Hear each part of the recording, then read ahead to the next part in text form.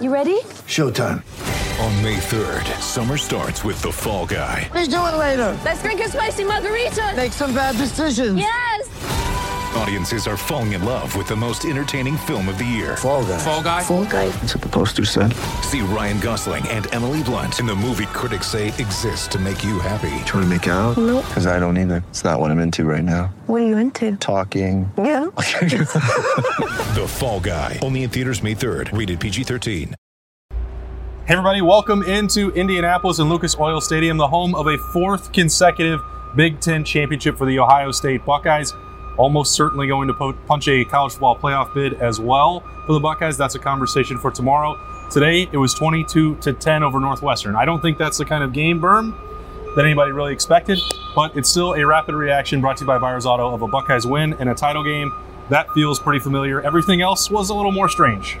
Yeah, and at the risk of pissing people off, because I say this pretty much every week, a win is a win is a win is a win in 2020. And yes, the Buckeyes should have played better. Like, they're not going to make excuses for that first half.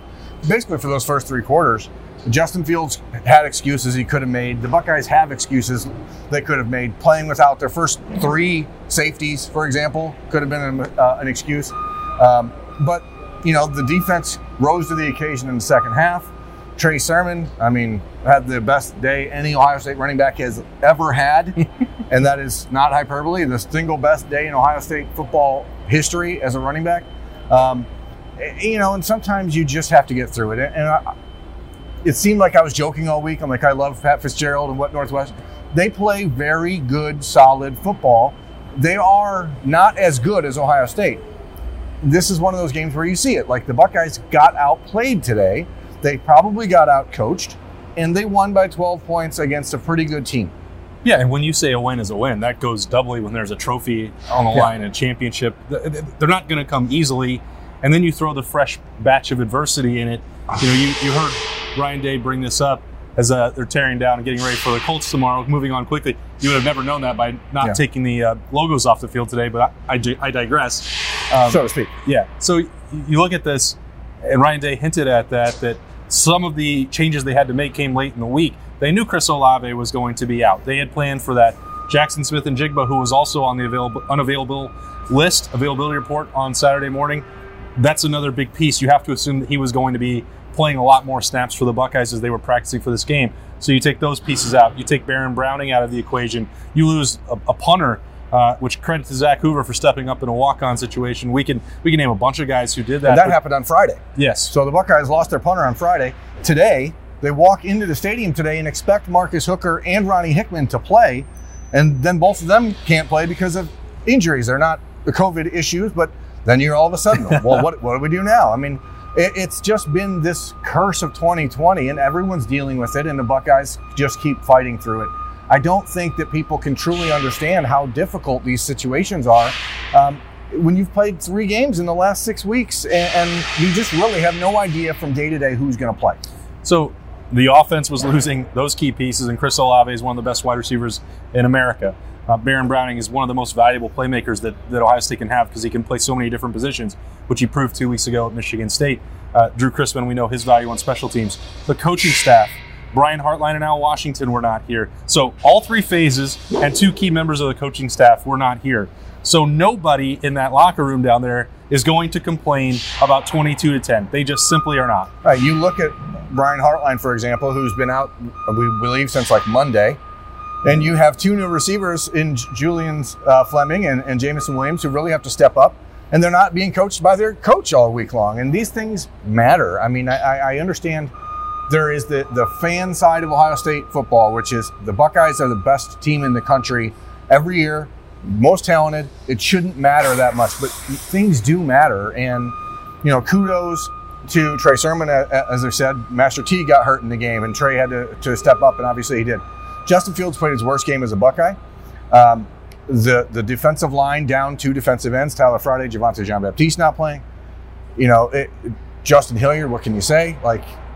I just think that there's not enough celebration of what they're achieving despite the circumstances, because everyone wants a national title or bust, and I get that, I really do, but perspective is really, really valuable right now. Yeah, and And so we'll do that. Justin Hilliard today was fantastic. He had the key interception. That game could have gone very differently. That first drive of the third quarter, Northwestern's coming out. They had all the momentum. They're about to punch it in. They'd hit a couple big plays. And right before the play, and I was sitting next to Bill Landis in the press box, and I didn't say it out loud, but I was thinking it. I said, that's not a good matchup over there. Justin Hilliard is out there on an island in coverage, is cornerback on tight end, basically. I mean, linebacker on tight end. He's playing cornerback. I thought, that's got to be where this football's going. Justin Hilliard goes up and makes the most important play of his career.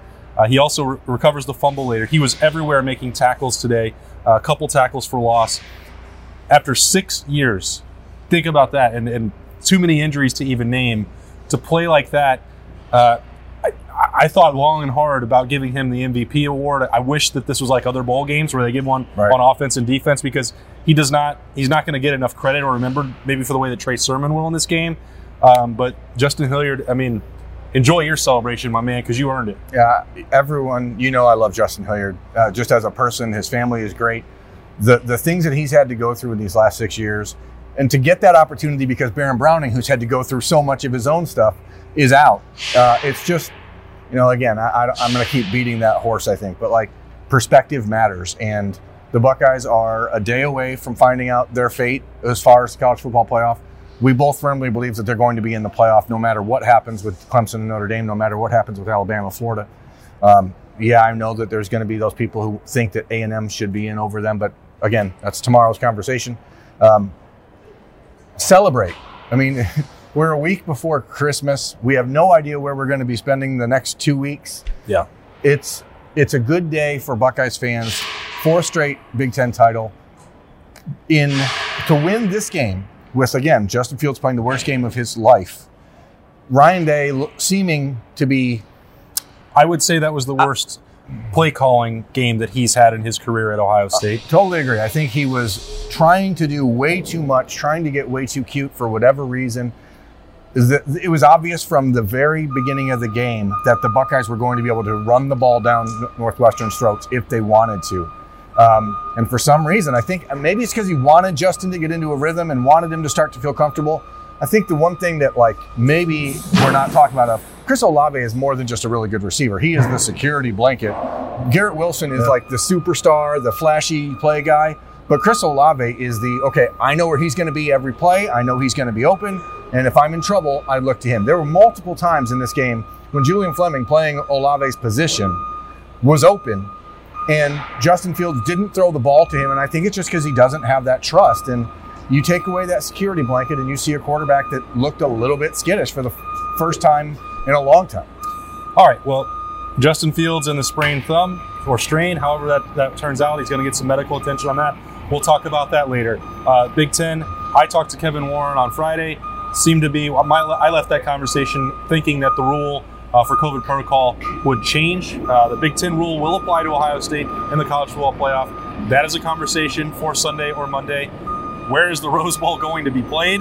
We'll talk about all of that later. For now, we're going to wrap up a very loud and really sorry about all that, and horn-heavy edition of Rapid Reaction, brought to you by Byers Welcome Auto. To 2020. On this note, hey, we're trying to get through it just like the Buckeyes did out here. Anything can happen this year. 22-10, Ohio State are the 4-time consecutive Big Ten champions. The College Football Playoff Selection Show is tomorrow as the Buckeyes wait for the next step, that next mission, as they call it. He's Burnham. I'm Austin Ward. This has been Rapid Reaction, brought to you by Byers Auto. Stay with us at LettermanRow.com.